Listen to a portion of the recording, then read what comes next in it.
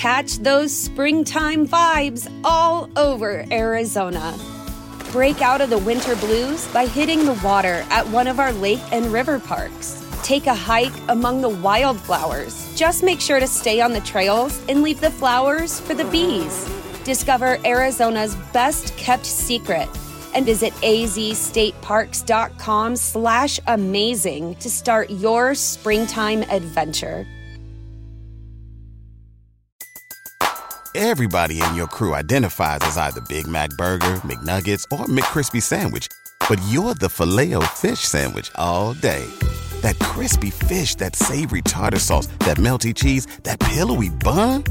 Yeah, you get it. Every time.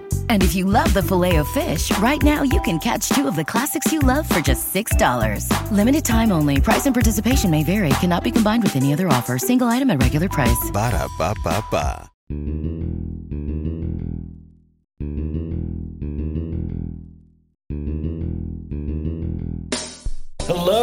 Hello, and welcome to the Arrowhead Podcast, where we're going the distance, we're going for speed, and Richard's all alone in his time of need. That's a cake joke. My name's Matt Connor. I'm here with my newly shaven friend, who swears even when he shaves it, it looks like he doesn't shave his mustache. You said you just shaved your mustache, but you didn't. I'm looking. Well, this is like 2 days. This is like 2 days now. I did a whole video. I did a thing. All right. I'm not sure what to make of that. Anyway, welcome to the Arrowhead Podcast. We are excited to have you. We are now into the off season. We had a weekend of no football. I just want to ask you, Sterling, did it feel weird to not have football for the first time since, I don't know, you had a mustache? What's going on? I hate it, dude. It sucks. Like, you're sitting here on a Sunday, like, what do I do? You're just sitting there bored out of your gourd. It's not warm enough yet to really do a ton outside. Baseball, you're not there yet. College basketball, my Mizzou Tigers didn't play on Sunday. What am I going to do? Laundry? What am I trying to do? Yard work? Like, what am I, an adult? No, it sucks. I miss football. Am I going to watch the XFL now? I don't know. Yeah. Are you out on the XFL? Do you hate these side leagues? I'll probably watch it, but there's so many things. I love baseball. I do. I love college basketball, and I have a direct correlation and love for these certain sports teams. Missouri Tigers, obviously, Kansas City Royals, Kansas City man through and through. You're not going to find me rooting for the St. Louis Battlehawks. Get out of here. St. Louis don't get any love. No, I'm rooting against. That's the one. There we go. I'll root against that team. How's that? Against the Battlehawks.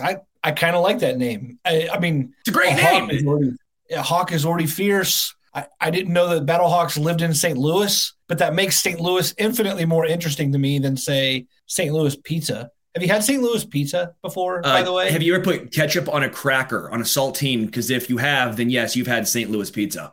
I went, it was like last year or something, and like people there were just like, I was like, what's the thing here? And they're like, oh, our pizza is so blah, blah, blah. And you're totally right. It's like Heinz on a Ritz. That's it. And then throw some fake cheese on top of it called Provel and call it a day. It's like, come on. I don't get it at all. Hey, so look, we're at the very beginning of the off season, and sometimes in the off season, look, at some point, Sterling and I will be staring. Probably part of our podcast by late in the off season will be long periods of Sterling and I just staring at one another. I don't know. Maybe it'll be a staring contest. Maybe it'll be just a declaration of admiration, whatever it is. But, we'll run out of things to talk about. But in the beginning of the offseason, however, we're loaded. There's a lot of action coming up. A lot of guys are going to be saying goodbye. We've already said goodbye to Eric Bieniemy. Chad Henne already gave us a tip o' the cap, if you will. And there are 17, count them, 1, 2, 3, 17 players on the Chiefs roster who are up for some kind of decision. Like right now, I think Brett Veach is playing paper, rock, scissors. Maybe he's doing a little would you rather. I don't know. But they're making decisions. Paper, rock, scissors? It's rock, paper, scissors. Come on. Not in any world. Not in any world. No way. Get out of here. You're too young. You don't even know. You're like 13 years old. You don't even know how to say things. Anyway, we're going to get to all this. But we got one thing to do first and foremost. Chad Henne gave a tip of the cap to the Chiefs. We'd like to give a tip of the cap to our sponsor, KC Bier. In the words of Cake, love you madly. See, we can play this game, okay, Connor? I'll go back and forth with you, Cake. Come on. With a short skirt and a long jacket. I don't know many more Cake songs outside of that. But KC Bier Company, the best sponsor, the best beer. Thanks to you guys for your support. Arrow Red Lager was an absolutely massive success. Sold out not once, but twice. And frankly, it's a good beer. It's a good product. KC Bier Co., if you've ever been there to the actual beer hall, they're such great people, very kind, just tons of great beer on tap as well. I love the brats and the potato salad. That much is known. Huge potato salad guy. But if you find the beer, comes in a red carton at your local store, the Dunkel, the Hefeweizen, anything they have. Also, the Pilsner that they came out with. Just got to go ahead and say it. You're supporting a great local company. Also, that supports us. If you're a Kansas City person through and through, give KC Bier Co. a try if you've not tried it already. The KC Bier Co. With 4 ingredients. It's all you need. 4 ingredients. Don't mess up a good thing. And guess what? They have not. They made it even better. KC Bier Co. Dare to beer different. Love it. Thanks, Sterling. By the way, Kelly Hogue just said in the comments, I'm 51. It's rock, paper, scissors. Thank you, Kelly. Thank you. I will not go down with this ship. I'm not Dido on this one. I'm happy to switch.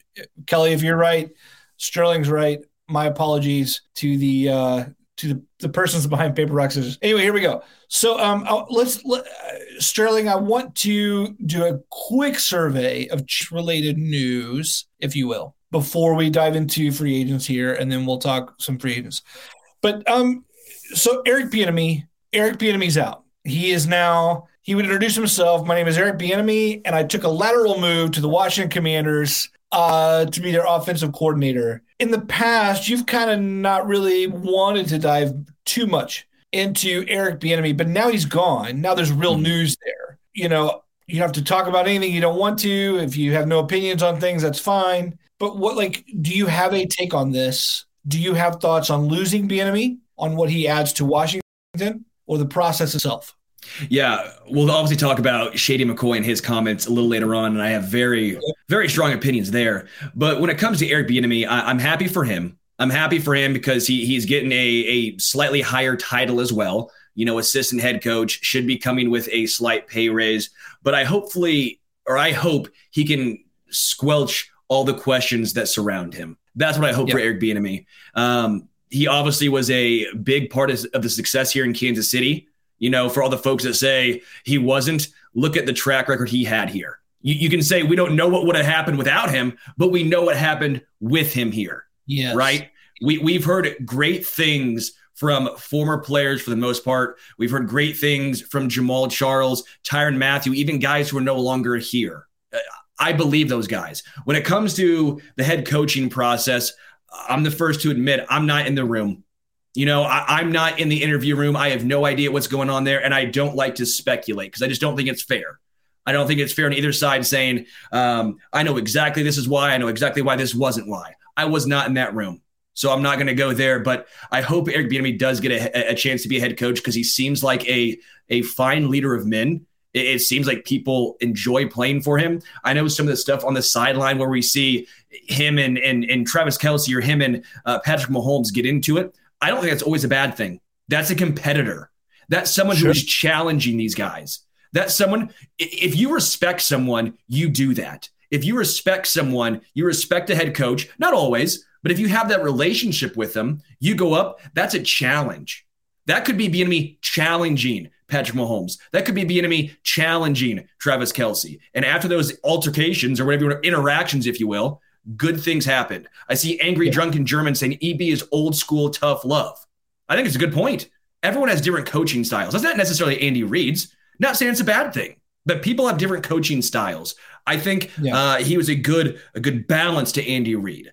It was a different type of thing. I'm excited to see him get an opportunity. I hope he runs with it in Washington. He doesn't have the weapons here in Kansas City. Obviously, no Patrick Mahomes, now going to Sam Howell, who he came out yesterday and basically said that's who they're probably going to be going with at quarterback.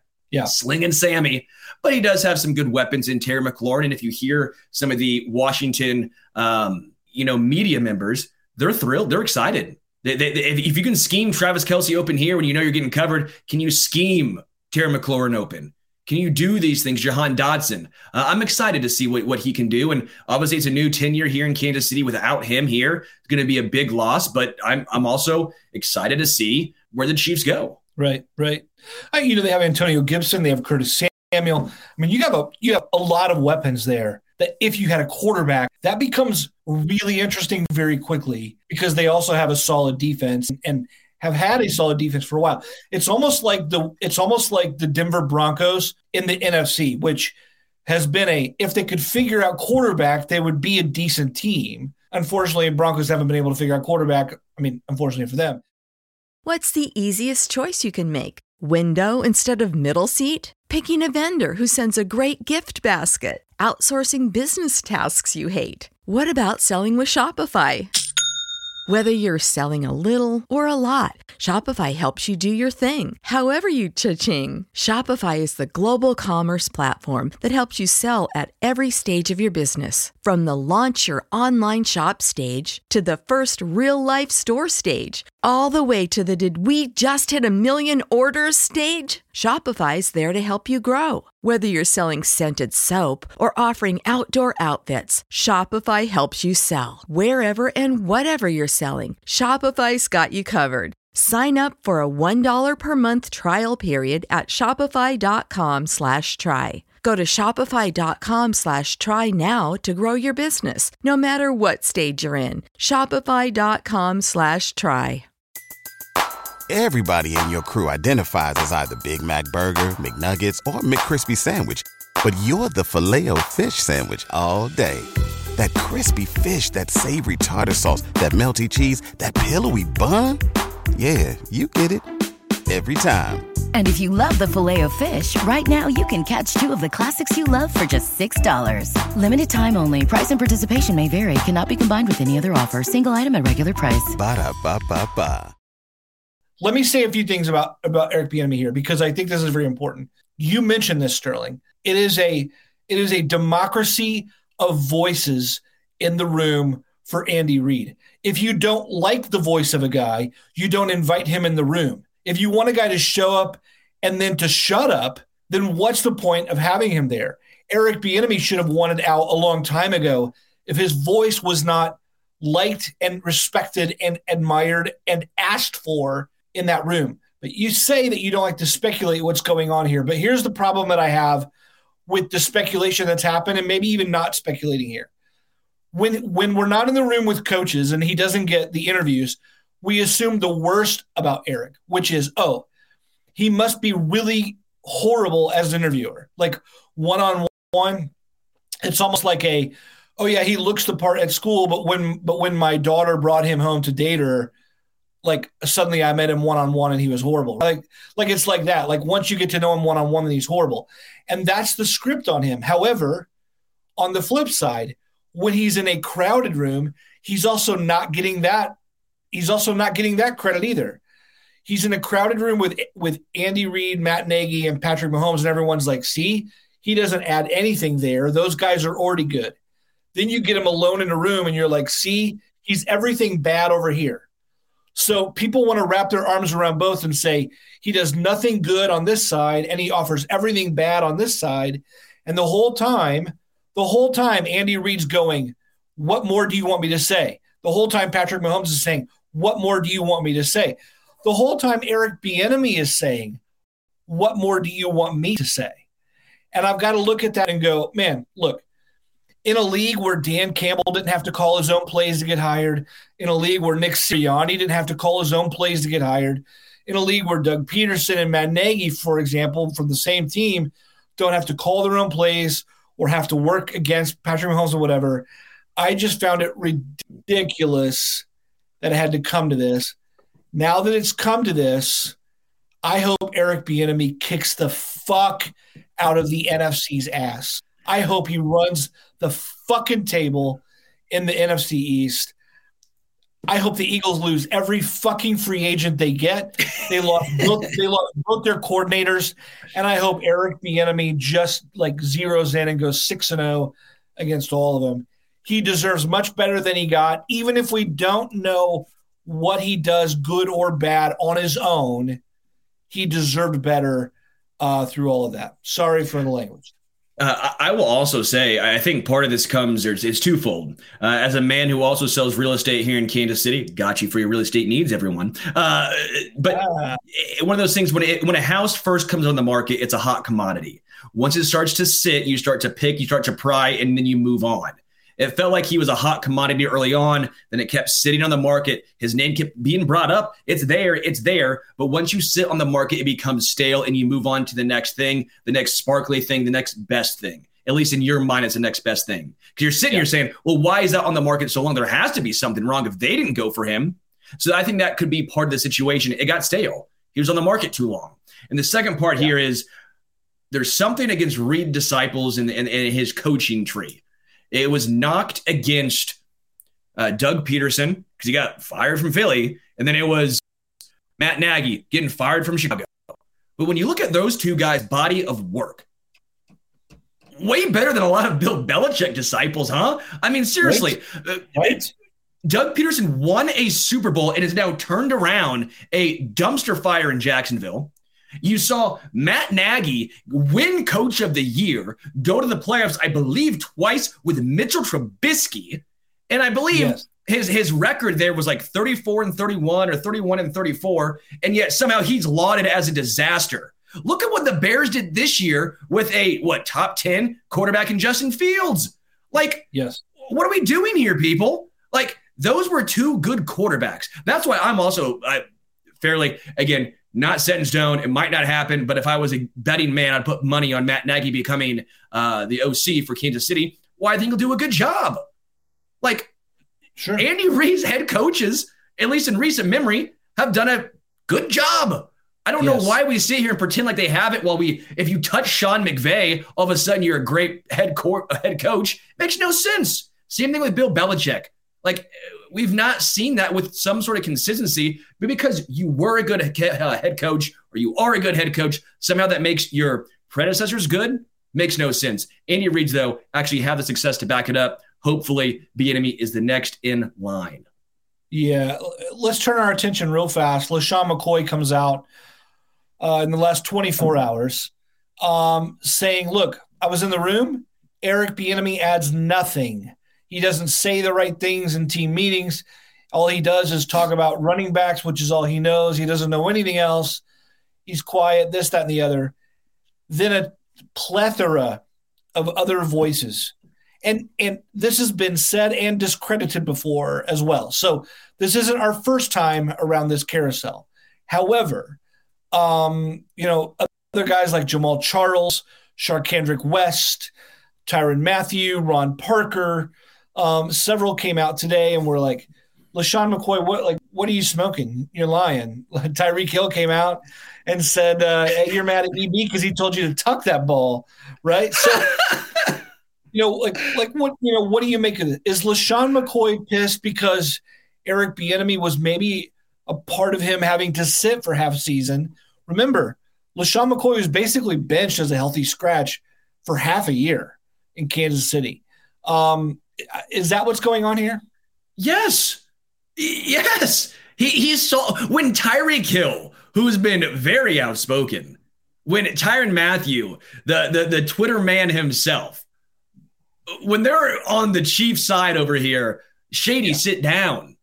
All right, with a real Slim Shady, please stand up. It's going to be Eminem, not you, McCoy. The real McCoy needs to sit down, okay? It's stupid. Like, it makes no sense. Is he trying for his 5 minutes of media fame? Is he trying to have a hot take? Like, we know why you're coming out saying this. Because he benched your ass. Like, we know why. You fumbled. You even said he had a good grip on the running backs. So what's that tell you? He sat you. Yeah. He had a good grip on the running backs because you didn't have a good grip on the ball. It's just immature. It makes no sense. I just don't understand this from LeSean McCoy. He obviously did not like his time here in Kansas City. We get that. Part of me doesn't 100% blame him. I don't think he's quite a Hall of Famer, but he's right there on the cusp. We looked at some of the numbers that he had today on the radio show, and he's close, but I think he's just on the outside looking into the Hall of Fame. Great career, though. Again, my point here is LeSean McCoy had a very decorated, great NFL career, right?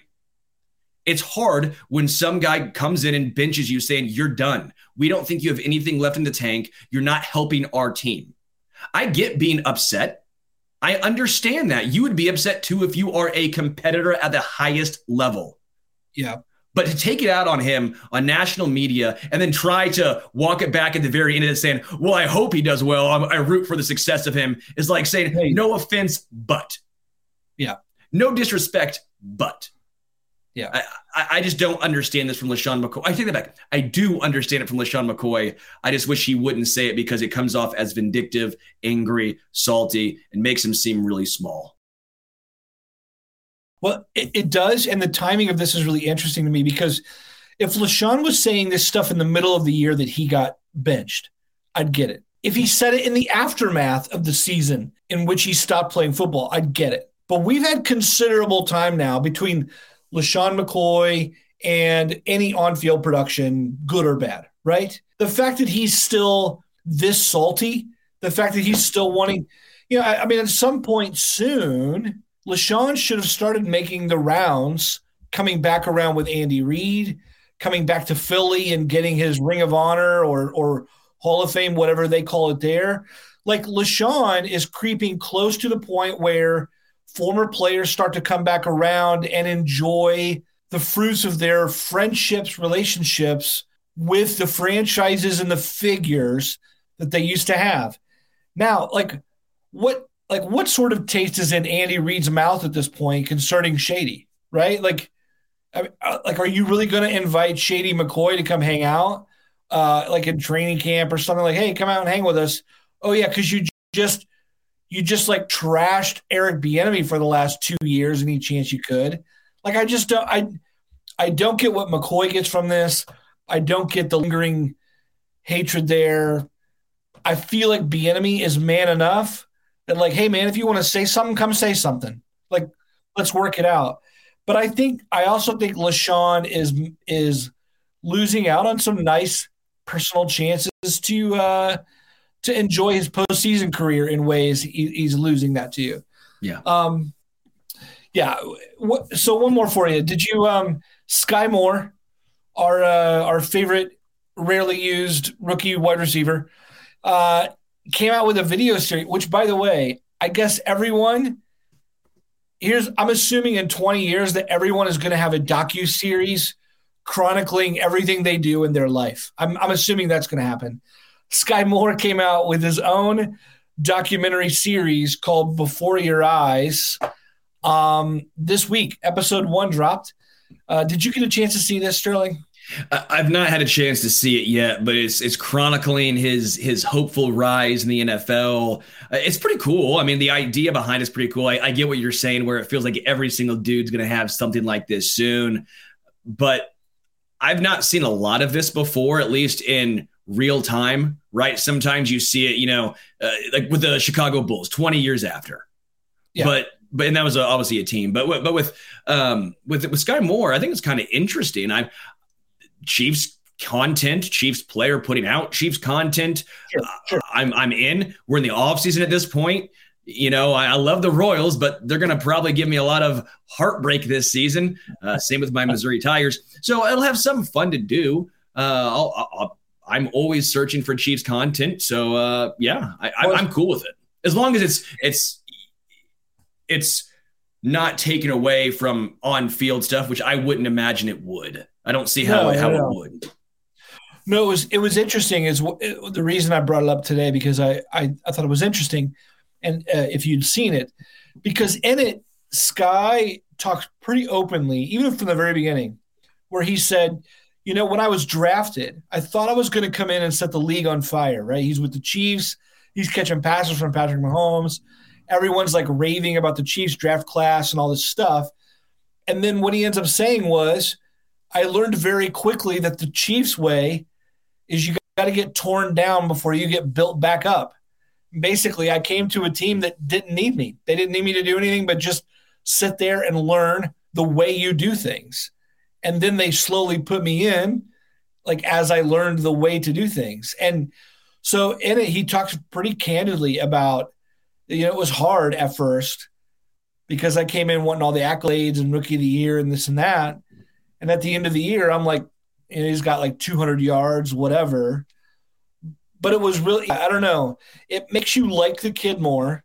It makes you like his makeup more. If you all haven't watched it yet, it's worth a watch. It's like 15 minutes. It's not bad at all.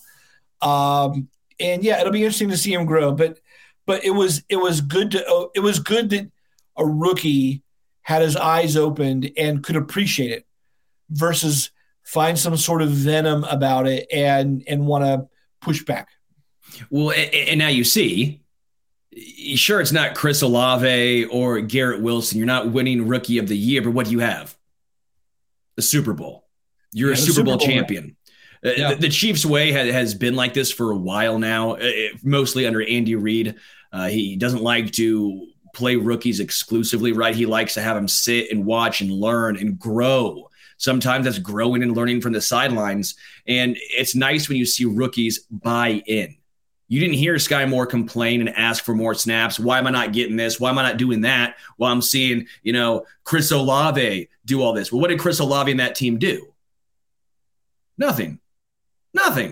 Like, he had a great season individually, but this is great for the Chiefs, for Sky Moore. Sky Moore understands, I assume, that he's going to be one of the focal points, I would assume, of this offense over the next couple seasons. What happens with Juju, with MVS, with McCole Hardman. Sky Moore is the one constant. That's who is going to be here next season. So there's an opportunity for Sky. It's one of those situations where you sometimes just have to wait. I do want to give a quick shout out about membership. If you want to join, check the link below. We have an awesome Discord channel where we talk all things, whether it's NFL, whether it's Chiefs. That's the main focus. But we also talk, we have an AA Tavern. We have a library. We talk books.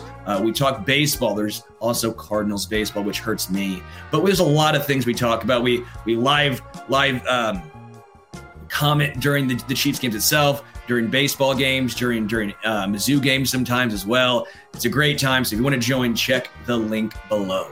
Well, folks, our main theme of this episode was sorting through the Chiefs free agents. So Sterling and I are going to sit down now for the rest of our show. We've got 17 players. Are they in or are they out? What are we going to do with these guys? How do we approach them? What are the Chiefs thinking with each one of these? This is important as the Chiefs move on to the offseason and saying, what exactly are our needs here? Now, I'll say this as an advertisement. Our own Lyle Graverson, who's been a friend of the show here, he's been on the podcast. Lyle wrote a great piece the other day, and I agree with him. Lyle said, why the Chiefs do not have to sign anybody, re-sign any of their own free agents. Now, Lyle wasn't saying he doesn't want any of them back. In fact, tackle would be a significant issue if we don't re-sign. But Lyle was saying, look, the Chiefs are in a position where they hold all the leverage with everyone. And for really the first time in several years, if you look at the whole list of free agents, you're like, the ship isn't going to sink without these guys. And in fact, probably contend for a Super Bowl without these guys. So first of all, I just want to lift up Lyle's work there. It's worth reading. Check it out on arrowheadaddict.com. But yeah, it was an interesting take with that sort. Like, the Chiefs have the swagger, have the core, have the leverage here heading into this free agent class. And we can talk about all these individually. But Sterling, I just want to get your take on, as you look at the overall class, would you agree with Lyle there? Does it seem like, boy, this isn't a major class to have to deal with? Yeah, I think it's a good point. I think obviously tackles the main question here, and maybe the question about wide receiver. But this Chiefs team is so talented and so deep. They already have an obscene amount of rookies that were starting last year. They have an obscene amount of draft picks in this year's draft. As long as you have Mahomes, Kelsey, and obviously Chris Jones is kind of a question mark. He's not a free agent, but he wants his money. He wants an extension. That might be the question mark here. but there's not necessarily a guy when you go down the list that you're like, you have to re-sign him. You have to re-sign him or the Chiefs are no longer contenders. I just don't see that. And that's a credit to Brett Veach, this team, Andy Reid, the coaching staff, everyone, right? That just shows you how they are a well-oiled machine. The scheme, the schematic differences between them and other teams, it just shows they did the hard decisions last year. Last year was the hard offseason. This year, relatively speaking, should be a lot easier. Yeah, totally agree with you. Sterling, we got a lot of names to work through here. And some of these will be short. Some of these will be a little bit more animated. But I want to start. First of all, there's a differentiation, folks. Not everything is a free agent. Not every free agent is created equally. The Chiefs have two guys who are restricted free agents. That means they have not accrued 4 seasons in the NFL, which means the Chiefs control whether or not they're going to go free in the first place. The Chiefs have 2 guys who fall under this. One of them is a Pro Bowler and punter Tommy Townsend. And the other one is defensive lineman Turk Wharton. Now, in this instance, here's how this works.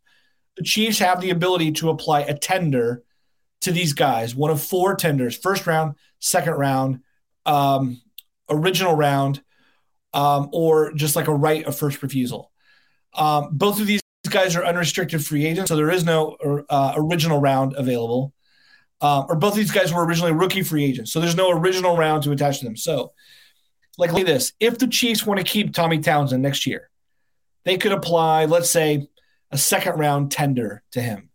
That would give him a contract at a certain set amount, and any team that wants to sign Tommy Townsend could offer him a contract, but then they would have to owe the Chiefs a second round pick for signing him away. So the problem is some of those deals get really expensive, second round, and so on. So let me ask you this. I mean, to me, it seems pretty obvious that you want those guys back. Do you want both of those guys back? What are you thinking about? I mean, obviously, Tommy Townsend and Turk Wharton and their restricted status. I would prefer, obviously, both guys back. I think Tommy Townsend would be more impactful. I mean, he was maybe the best punter in the NFL this year. The other side of the equation is the Chiefs aren't a team that punts a lot, right? It's not as important based on positional value.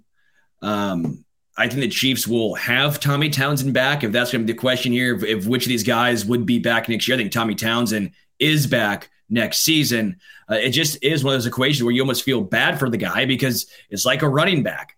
The positional value just is not that high. You can find production elsewhere, even if it's not quite there. And for a team that does not punt a lot, the Chiefs aren't going to sit here and break the bank, even though he probably was the best punter in the NFL. If a team signs Tommy Townsend to a market-setting deal, makes him the highest-paid punter in the game, do you match that offer? No. Because the Chiefs would have the right of first refusal. No, I don't think they do. I don't think they do. That's too much money. We saw they weren't going to, back in the day with Dustin Colquitt, right? Dustin Colquitt wasn't at that time in his career the best punter in football, but he was a damn good one. And They thought they could save $1 million. Just $1 million, right? They did it. Yeah. So it's a team that does not punt a lot. And while I like Tommy Townsend, the golden locks, right, it just does not make a ton of sense to reset the market for a punter. Sure. Let me ask you this. Turk Wharton's coming off a season-ending injury. Does that worry you? Yeah, it does. I like Turk Wharton a lot, but we've not seen the consistent success from Turk Wharton. Now, if you want to do glass half full, he's only 24 years old. I just looked that up. That is young.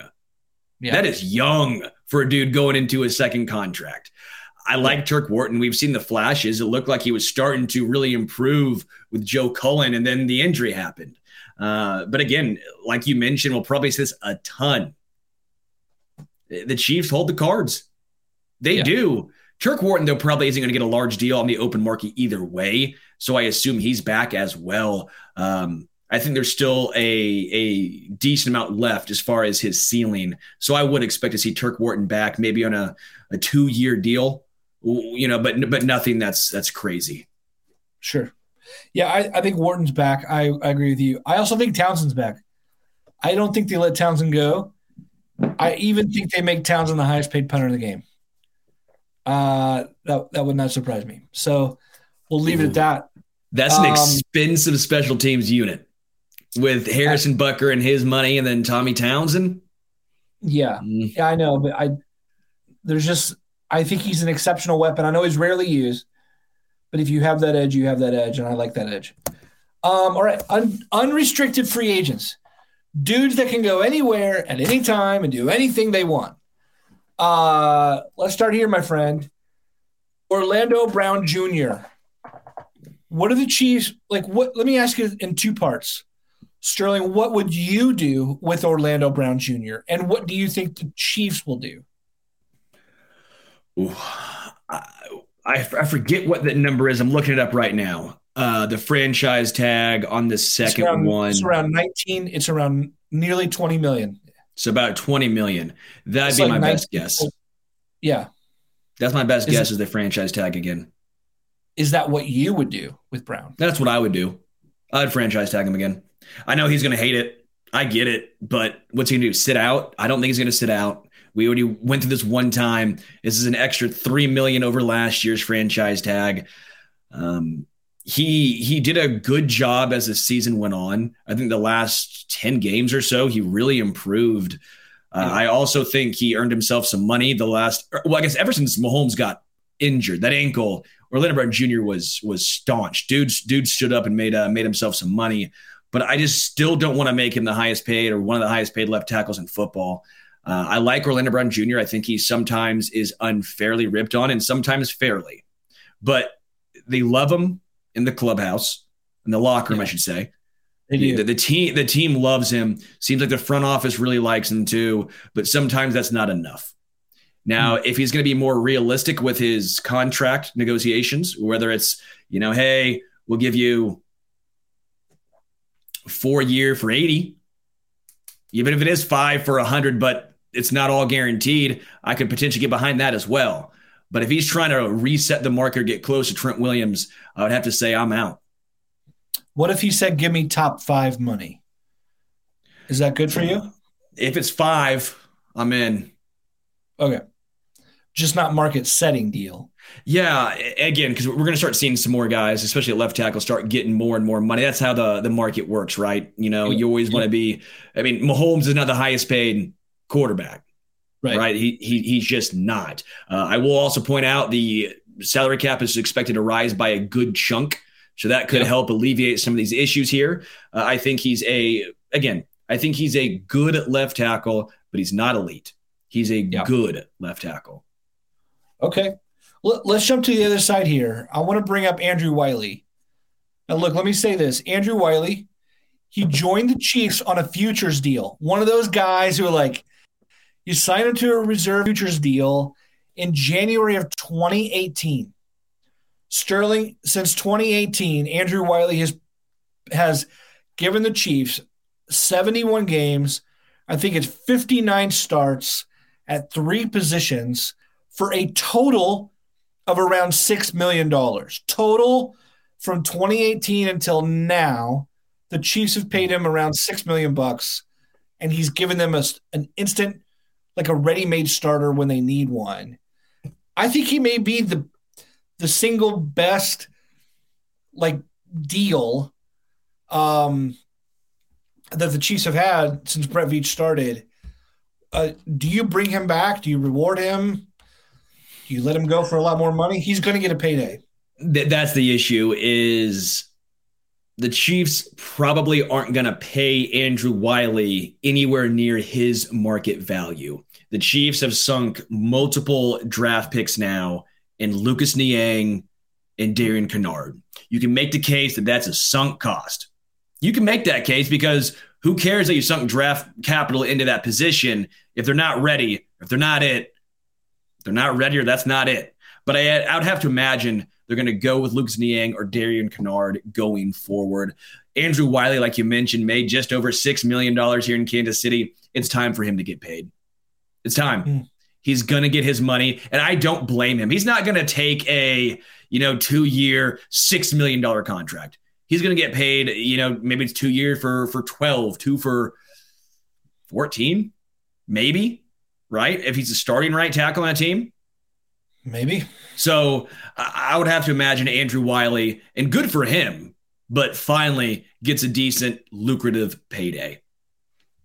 Yeah, I even wonder if he's going to go with Bieniemy, right? I mean, Washington has significant needs along the front line.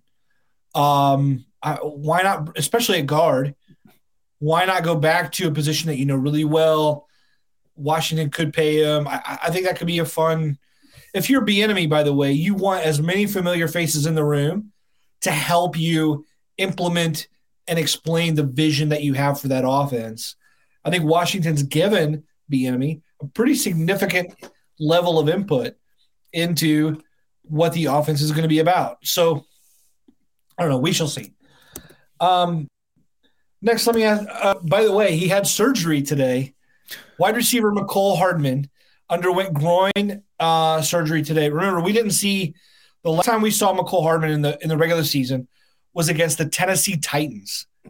After that, we didn't see him at all until the conference championship when he played limited snaps, and then he was out again after re-aggravating that injury. It took him to IR and then back off, and he'd practice and he wouldn't practice. This is a lingering issue. It had to feel good, at least, for Hardman today to hear you've had successful surgery to repair what was wrong. The problem is that what was wrong robbed him of his whole contract year. Tom Pelissero reports today he's going to be out for 8 weeks. Free agency starts in 4 weeks. Now, picture this. You're not going to have – Mecole Hardman isn't even going to be able to, get back on the field and take physicals, whatever, until around the draft. Does this mean that Hardman is one of those guys waiting until after the draft to see, how many wide receivers are gone and then what's his market? I mean – What do you do with this whole picture? Dude, I feel for Mecole Hardman. I feel for him. This sucks. He wasn't getting Christian Kirk money, but we were not going to be shocked. At least I would not have been shocked if he would have signed a MVS deal, a 3 for 36, sure. 3 for 30. I don't think that was out of the equation by any means. But now I don't know. Is he going to have to sign a Juju Smith-Schuster prove-it deal, one of those 1 year, low money, high incentives? I just feel for Mecole. I don't think he's back. I think the Kadarius Toney move was the end for Hardman here in a Chiefs jersey. I think, again, some of their tendencies are redundant. I think they can play together. I don't think it's a bad thing having on the field at the same time. I just would be fairly surprised. Doesn't make a lot of sense in my mind. I like Hardman. I wish him the best. I think he moves on. But I just don't know what his contract's going to look like. If it's only a 1 year prove-it deal because of his contract, because of the injury, then yeah, he's probably back in Kansas City. But if not, I still think there's a team out there that's going to take a chance. They've seen enough of Hardman, especially as the season started this year, to say, hey, we think he was about to hit his stride. Let's give him a decent deal. I could really see that happening still. If his agent comes back to Kansas City and says, hey, look, 1 year, $4 million. Would you take him on that? I'm in, yeah. 1 for 4, I'm in. I just still think his market's going to be higher than that. I don't think the injury is going to completely sap his market. Okay. Yeah, I'm with you. I mean, in the right way, I like the security he adds at punt returner and receiver, and he knows the offense. So, yeah, I'm with you in that way. Let's go to Juju Smith-Schuster. You just brought him up as a prove-it deal. The guy proved it, right? I mean, if he wasn't injured, he would have made the 1,000-yard. I mean, he would have eclipsed 1,000 yards for the second time in his career. First time in 4 or 5 years. He was an excellent, option opposite Travis Kelce. Like an excellent. He had instant trust with Patrick Mahomes. He seemed, by the way, to be instantly on the inside of Patrick Mahomes' circle too, right? It was like we saw Garrett Dieter hit the door and Juju Smith-Schuster just walked right in and sat down in his seat or something. I mean, he's just so in. What would you do, and what do you think Brett Veach will do? I think Juju's back. I think he's back, and I don't think it's necessarily going to be a extremely cheap deal. I think Juju's a guy who wants to get paid. He made that known before all of his injuries, and he was forced to take this prove-it deal. I do think the taste of success, the taste of winning, shines through in him. I mean, he's been obviously one of the most outspoken guys on Twitter, like, look at me, I'm a champion. So I think that actually carries a little bit of weight with him. So I don't think he's going to necessarily take the top money that's offered to him, but I don't think you're getting him on a super cheap deal. And I don't think that Brett Veach is going to be scared to give him some money. Again, we mentioned the salary cap, and he was such an impact player. He was the security blanket on offense alongside Travis Kelce. I think you reward that guy. His skill set will age gracefully, I think. He's never been the most explosive guy, and even after those injuries, the question was always going to be, well, how does he get open? Well, he got open. He's a zone beater. He's also very, very good with those back shoulder catches. There's something to having that connection with Mahomes. So I think Juju's back on a fairly large deal. 3 years or more than 3 years? I think it's going to – my instinct right now is like 3 year for 48, maybe 16 mil a year. I don't know if he gets to the 20 million a year mark. I think if he was on the open market, he might get that. Like if that's the top deal he was offered, I think at this point he's probably just behind. Again, I feel like the Christian Kirk deal, the Jags may have been actually out in front on that one. Give him some credit. We all made fun of them for that deal, but now you're looking at it and saying, hey, that was market value for what he's brought to that team. I think you're probably well. Yeah, I think you're probably looking at around a 15, 16 mil per year for 3 years for Juju. Yeah. I did look at SpotTrack said that his market was more like 12 million a year. And I just don't believe it. I think it's going to be more robust than that. And I think so, you're right. I think we're pretty much in agreement here. Yeah. Nice. Yeah, agreed. Let's keep it in the wide receiver family real fast and close up that category. And Justin Watson was an interesting addition in that he came with Super Bowl experience, right? Like from the Tampa Bay Buccaneers. He came in, performed well in limited duty, special teams kind of guy. You need those glue guys. And he's not old by any stretch. I mean, would you bring back Justin Watson or is that one of those like, no, draft me a rookie and let the bottom of the depth chart just be young guys?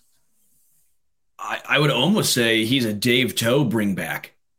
Doesn't it kind of feel like a guy that Dave Toub would like to have on this team? So let's just say what our thoughts are right now. So we think Juju's back. At least I think Juju's back. Sky Moore is obviously here. Kadarius Toney's obviously here. Yep. If I'm saying MVS. I don't think MVS I think is back. I don't think Mecole Hardman's back. So those are the four I have right there, right? Right. Then you have John Ross on that future deal. You have Justin Ross on what amounts to I still think it's a lottery ticket. I know a lot of folks are high on Justin Ross, but man, I'd be thrilled if he pans out, but I'm going to be a little cautious with him. I'm not putting all my eggs in the Justin Ross bucket now. You probably draft at least one or two wide receivers. I think Justin Watson's a guy they could bring back. I think Dave Toub would like him back, but you're keeping 6 wide receivers on the active roster, realistically. You'll have a couple guys on practice squad. That's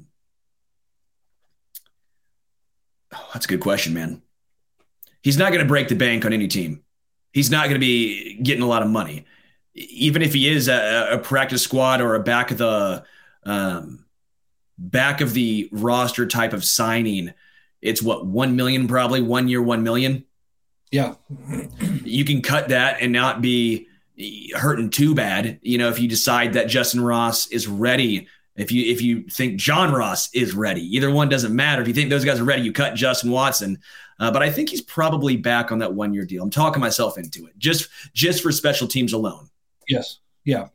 Yeah. I'm with you. I offer him the minimum or a little bit above and say, hey, you may be able to beat this somewhere, but you won't be playing for the Chiefs. If you want to play for the Chiefs and try to run this back with us, feel free to hop on board and see what you get. Let's move to the defensive side of the ball, my friend. Carlos Dunlap. right? Last year at this time, we were talking about Melvin Ingram. And then we were saying, oh my gosh, Melvin Ingram, he did well in the half season after we traded for him. Now let's chase him in free agency. This year we got Carlos Dunlap to play that veteran incoming rotational pass rusher role. He got his Super Bowl, but now he is a year older. He's also a year familiar with the system. Do you think he plays that role again, or do you think we're kind of done applying a Band-Aid like that? We're going to have young bodies in the house. I almost hope it's time to rip the Band-Aid off and go with the young guys. Karlaftis, we know. I assume, honestly, Frank Clark's going to be back. I do.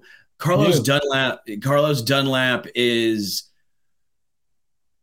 he was fine. He started off pretty strong, didn't he? I think Carlos Dunlap maybe started off stronger and maybe tapered out a little bit as the season went on. Would you agree there? Or do you think it was kind of the same? Yeah, he was not. He would make some flashy plays, but it was not like, oh, he's a consistent force every time he's in there, like Mike Dana was. Yeah, I think Mike Dana is going to get more playing time, and he deserves it. I know he also plays inside Mike Dana, but I think Dana is going to get some at some point. Is Joshua Kando ever going to see the field? Is Malik Herring ever going to see the field? No. So I think they probably take another edge early on. Maybe it doesn't start right away. So you have Dunlap as the veteran guy, just as the mentor, the leader. But I don't think he's back. I really don't think Carlos Dunlap's back. I'm with you. Sliding over. What about Derek Nottie? You got a run stuffer who's been with the team his first 5 years in the league. After he was a former second-round pick, played out all 4 seasons of his rookie deal, and then the Chiefs got him to come back on a fairly inexpensive 1-year deal.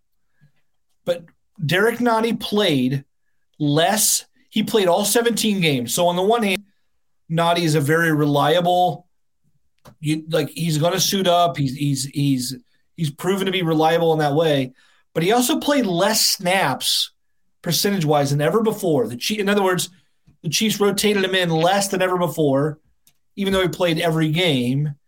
If his impact is waning and other guys are stepping up, Colin Saunders, we saw that last year. We'll talk about him in just a second. Do you think Nottie's back here? Do you let him go pretty easily? What are your thoughts there? Yeah, so I'm going to throw in Turk Wharton and Colin Saunders all in one here. If I'm letting one go, it's Derek Nottie. Yeah. I mean, I like Derek Nottie, and he had a good stint here in Kansas City, but this was the worst year he had here. It's not good. It was in a contract year. We saw Colin Saunders grow. We were seeing Turk Wharton grow. Now, The consistency and the health of Derek Nottie is obviously one to monitor, but I think you can get a Derek Nottie type. Brandon Williams somewhat filled that role, right? Yep. With the reunion with Joe Cullen. I think Joe Cullen deserves a lot of credit, and maybe you can make the case that he could plug and play a lot of dudes and you'd find success in his system, in his scheme. He gets the best out of guys. I think Derek Nottie is gone. I wish him all the best because I like Derek Nottie, but I just there's more upside with some other guys. And if you want his type, that run stuffing type, you can get a cheap veteran to do similar production. Yeah. I am totally with you. The ceiling is not there with him like it is with other guys, and you got to go with the ceiling on that one. Boy, that was good because you knocked out 3 in 1. You're like, give me Wharton, Saunders, and Nottie off the shelf. Okay, let's rank them. Who do you think? 1, 2, 3. Oh, Saunders is tops. It's got to be. Okay. It's got to be Saunders. And I like Wharton, but the injury, you can't come off season any injury and be ahead of Wharton. Or be ahead of Saunders. And Saunders' upside, I mean, man, chasing down. Dude. The hustle. The hustle. Stupid. It's his speed. His speed is it's dumb speed. You're a dude that size. I mean, you should not be able to run that fast. Imagine him chasing you. I would be petrified. Yeah. Seriously. Yeah. I would be petrified. We saw him break out this year. But his ceiling, I think the ceiling is still unknown for him. I think we need one more year to fully go, okay, that's as good as he gets. And that's scary for other teams. but it does make re-signing him a little. If I'm another team and I'm looking at the Chiefs, I'm going, I'm stealing that kid. I'm going to overpay a bit because we got all kinds of cap room. Like if I'm the Bears, for instance, or if I'm Jacksonville or someone else, and I'm saying I've got tons of cap room. Let me grab the late bloomer out of Kansas City. I love his attitude. I love his experience. And maybe, just maybe, he's got some Jones-ish disruptive ability from that interior. And I'd want to see it up close and personal. I'd pay for it. It makes me wonder if he's going to be priced out of Kansas City's range. Yeah, the Bears are interesting because of the connection with Ryan Poles, obviously, the chief connection to the front office. That could be an intriguing move there. Let's hit the safeties. Juan Thornhill and Deon Bush. Deon Bush, special teamer. Obviously, I think he actually came from Chicago this year. And then Juan Thornhill, who claimed he was going to be an All-Pro this year, was not an All-Pro, but obviously had his best season, I think, since his rookie year. He was a consistent presence in the secondary. He did improve as the season went on. And frankly, it went from being nervous start of the year to, hey, it's fine. Juan Thornhill's back there. He's not elite, but I trust the guy. What do you think about these two dudes? I would, in a perfect world, I would like Juan Thornhill back. I think it'd be great. The Chiefs play a lot of 3 safety looks. Cook, Thornhill, and Reed make them one of the top 4 to 6 safety units in the NFL. I like them. However, the NFL is all about being able to replace your guy. This move was so telegraphed. It's like when the Chiefs picked Nick Bolton to take over for Anthony Hitchens, right? At that point, you knew you invest a second-round pick a year in advance. You give him a full season to understand the system and what Spags wants, and to let the coaching staff learn what they have in him. Brian Cook has now served his year. He was a second-round pick. He's going to replace the second-round pick in Thornhill. It'd be nice to bring him back, but Thornhill's going to make his millions. He's going to get it from another team. Yeah. Well, do you think that's true? Yeah, I think Deon Bush for sure is gone. Juan Thornhill is a little more question mark because of the 3 safety look the Chiefs use. But I do think Brian Cook is going to get his opportunity. And I think the Chiefs draft a safety, at least one, in this upcoming draft. So I would say Thornhill and Deon Bush are probably both gone. I feel bad for Juan Thornhill. His career was off to a very fast start until that injury. He's not been the same since, but it was nice to see him have a nice bounce back season this year, especially as the season went on. Soundwave 84, good question. Do you think they will go for more of a speed rusher at D end to complement the power guys they have? I would assume so. I actually think that's a really good point. Then you can kind of mix and match with different tackles as well. I do think they'll go for more of a speed guy, which again, probably no to Carlos Dunlap being back. Let's get into the running back room. Michael Burton, fullback, Ronald Jones, and Jerick McKinnon. Let's start with Burton first. Can we both agree Burton's back just because Andy Reid's obsession with the fullback? That's 6 plays a year. I mean, I guess I keep waiting for the year to come where he's like, all right, we're done with that. And then we're not. And I mean, as long as we're not, it might as well be Burton. I mean, I don't know what else you do there. Draft a guy late and let him kind of – it wouldn't bother me if they went with some sort of fullback, tight end sort of hybrid and got really interesting in terms of roster construction, like with some sort of Bushman. I like that kind of like – I think it could be interesting if that kind of a player were to be on the active roster. But, let's keep it boring. Yeah, Burton's back. Yeah, I just think that what we've seen, what they've told us, they like a fullback, even though they play maybe a snap a game. They do play some special teams. Michael Burton does. I think Burton's back. Let's get into McKinnon. Is Jerick McKinnon back? You know, there was a stretch late in the year where McKinnon was a red zone force. The guy won AFC Offensive Player of the Year. He was named AFC Offensive Player of the Month for December, January, right? He scored 9 touchdowns in the last 6 games, and everyone was like, oh my gosh, he's this integral part of the offense, which he was. But the postseason came and went. We lifted the Lombardi, And Jet McKinnon really didn't do all that much offensively compared to what he'd done before, at least statistically. And so on that note, I'm thinking, well, he can be replaced pretty easily. However, if you read between the lines, number one, his teammates love him. Everyone thinks he's a great captain. He's Pat's bodyguard. If you watch him play, he does all the little things. As a pass blocker, as a pass catcher, he just knows what's going on to such a degree. And that I think that, well, hell, for that, and as cheap as he's going to come, why not, right? So I think he's getting older, and I think that maybe some of the juice isn't there, and teams have shut that down pretty easily now in the postseason. I mean, the Eagles, the Bengals both, did not allow anything to really happen. So I think maybe those days are over, but I like him, but I like him sliding into RB3 role. I would like another rookie to come in and maybe do something there to jazz up the position a little bit more. Yeah, so you both agree then that Ronald Jones is gone. I think that's clear cut here. Jerick McKinnon is I'm assuming back. It might be another late signing, but I'm fully expecting McKinnon to be back. His pass protection is elite. I like angry drunken German. Does Brown give McKinnon a huge wad if he's signed long term? That's great. Spade says we need McKinnon back. Crucial part of the offense, picking up blocks, catching the ball out of the backfield, and that slide before the end zone. Re-sign him, please. And that's a good point. The smarts. That's why he was in the game at that point. Yes. You trust him. It's a veteran. He knows what he's doing. Even though he's 30, he lost a large chunk of his career to injuries. And while we thought that was going to hinder him, maybe it just saved some wear and tear.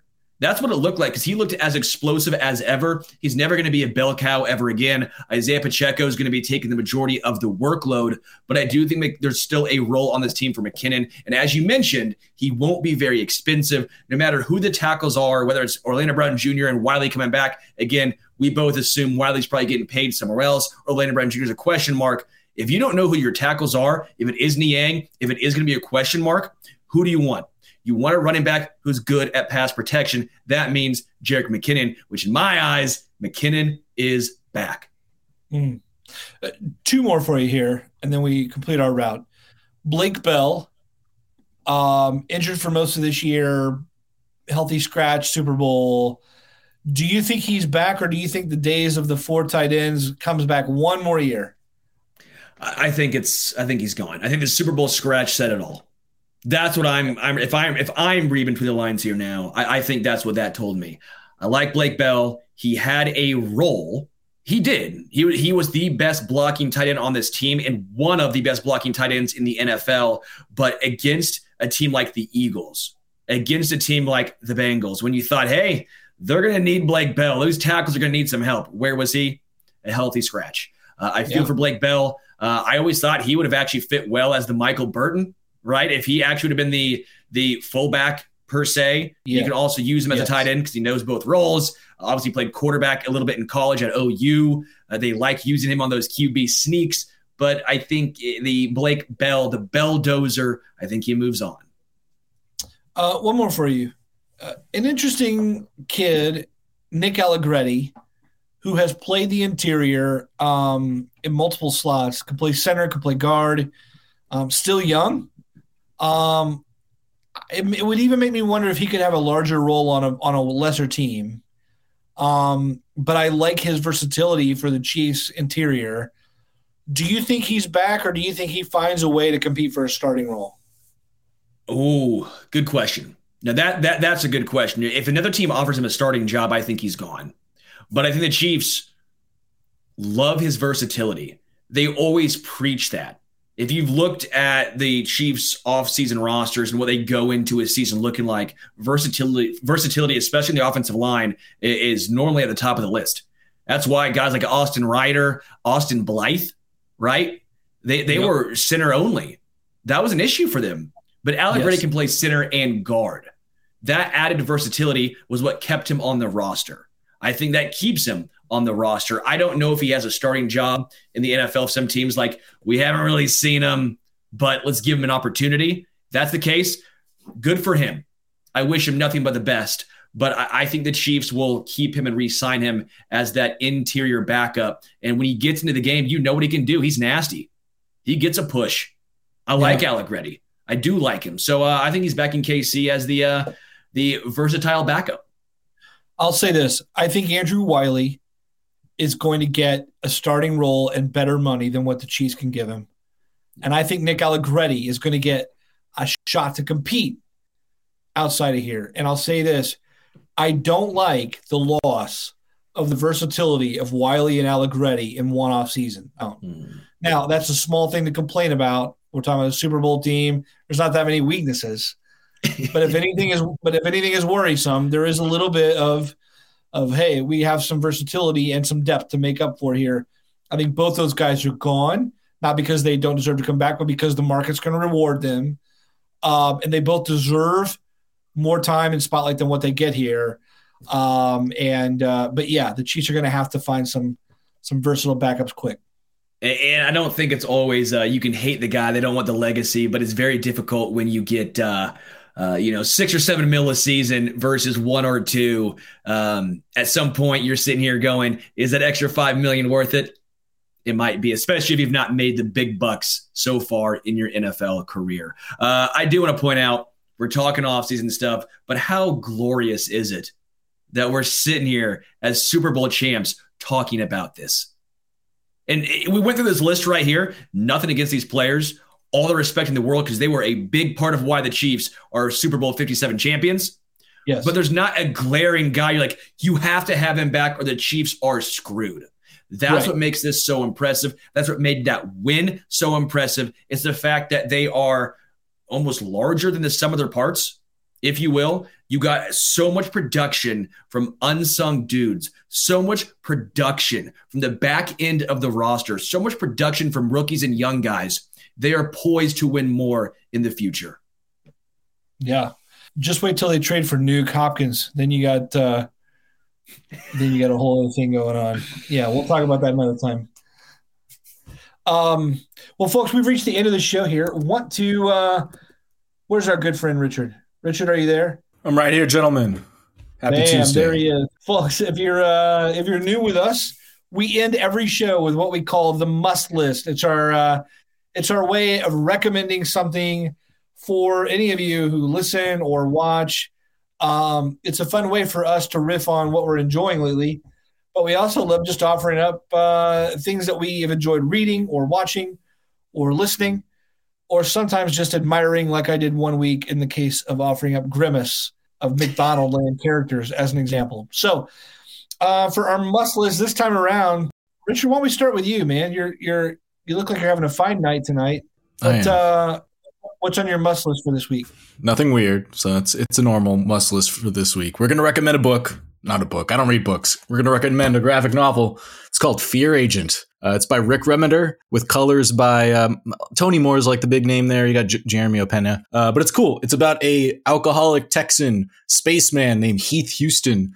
He's the last of the Fear Agents, a former group of, Earth protectors, but he lives out in space. It's very pulpy. So this is more fiction than science. There's a lot of just shooting and action and space conspiracies, but it's dope, man. I love this comic. I'm just going to open up random pages. Spoiler alert. Look at that. He's doing science. I don't know, man. I love this comic. And Rick Remender is a great writer. So if you ever see a comic by Remender, pick it up. I love how he goes, this is going to be normal. It's about an alcoholic Texan in space. I'm like, dude, hell yeah. Richard, don't ever change, dude. It's a good comic. And also I want to say it's going to make every grown man cry. My dad hates admitting when he cries, but he read it all. And I said, how'd you feel about the ending? He's like, it's good. And I was like, you cried. You cried. Hey, by the way, Richard, what pulpy? Describe pulpy. I at least in my brain, I like action. It's just like, I think of like those graphic action pulps where it was just like a detective solving a murder and lots of people get killed. But it could be that in space. It's yeah. It's like, cause there's not, again, like I said, there's not a lot of science in this. It's just action. There's just people's heads getting blown off. It's just that there's not a lot of science. You don't have to ask questions in this. Okay. Yeah. I didn't know. I'd heard that. That's how I'm going with it. I've heard some friends describe it that way, and I'm literally just saying what they said. But I am thinking of it in terms of like what old pulpy novels were, like those old like little throwaways. Like they're called pulpy because they're made out of pulp paper and they were cheap to make, and they were just throwaway literature. So it's pulpy. This is not a throwaway though. Collect your fear agents and hold them close. This is actually owned by some friends of mine. They've lent it to me 15 years ago, and I haven't given it back. I just hold on to their copies of Fear Agent. Dude, you just gave yourself away. Sorry. Sterling, what about you, Sterling? What's your... More of an H.G. Wells guy myself, Richard. But I have two. Worship and Tribute by the band Glassjaw. Great album. The singer, Daryl Palumbo. I've talked about him before. I actually gave a must list of Head Automatica. They had two albums, Head Automatica did. That was his more alternative band. This is more alternative, kind of heavy, not quite grunge, but it came out early 2000s in New York. This album, Worship and Tribute's just outstanding by the band Glassjaw. So check it out if you haven't heard of them. They're pretty intense, but pretty damn good. Second one was a book, because I've not done a book in a while. So I will do Before I Go to Sleep by S.J. Watson. And this is a interesting book. It's like What If 50 First Dates with Adam Sandler, but make it like scary. So it's basically a person has amnesia. They wake up every day with amnesia, right? But not all is what it appears. So it gets kind of spooky, kind of scary. It's a psychological thriller. It's really good. So I thought it was pretty interesting, pretty clever. Nice.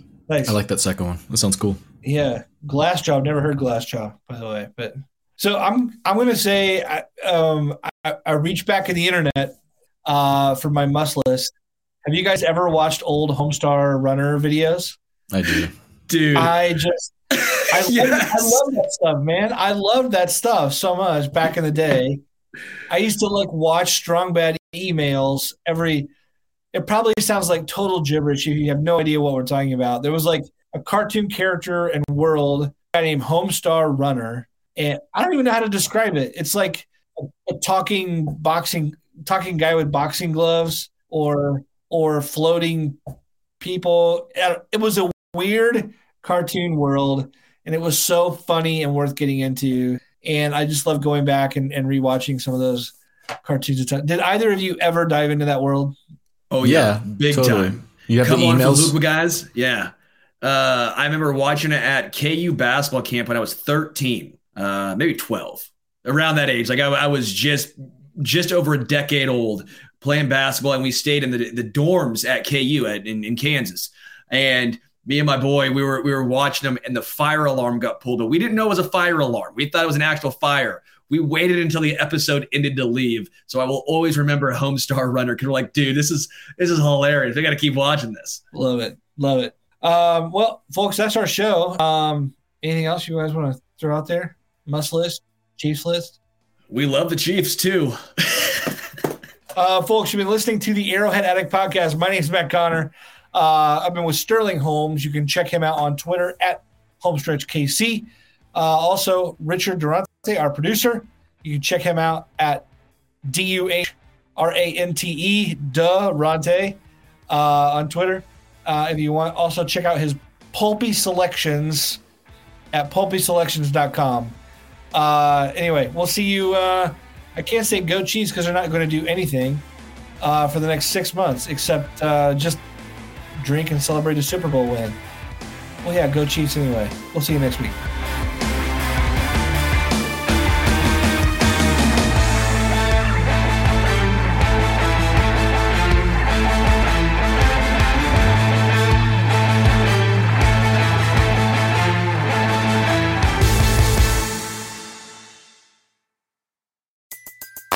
Everybody in your crew identifies as either Big Mac Burger, McNuggets, or McCrispy Sandwich. But you're the Filet-O-Fish Sandwich all day. That crispy fish, that savory tartar sauce, that melty cheese, that pillowy bun. Yeah, you get it. Every time. And if you love the Filet-O-Fish, right now you can catch two of the classics you love for just $6. Limited time only. Price and participation may vary. Cannot be combined with any other offer. Single item at regular price. Ba-da-ba-ba-ba.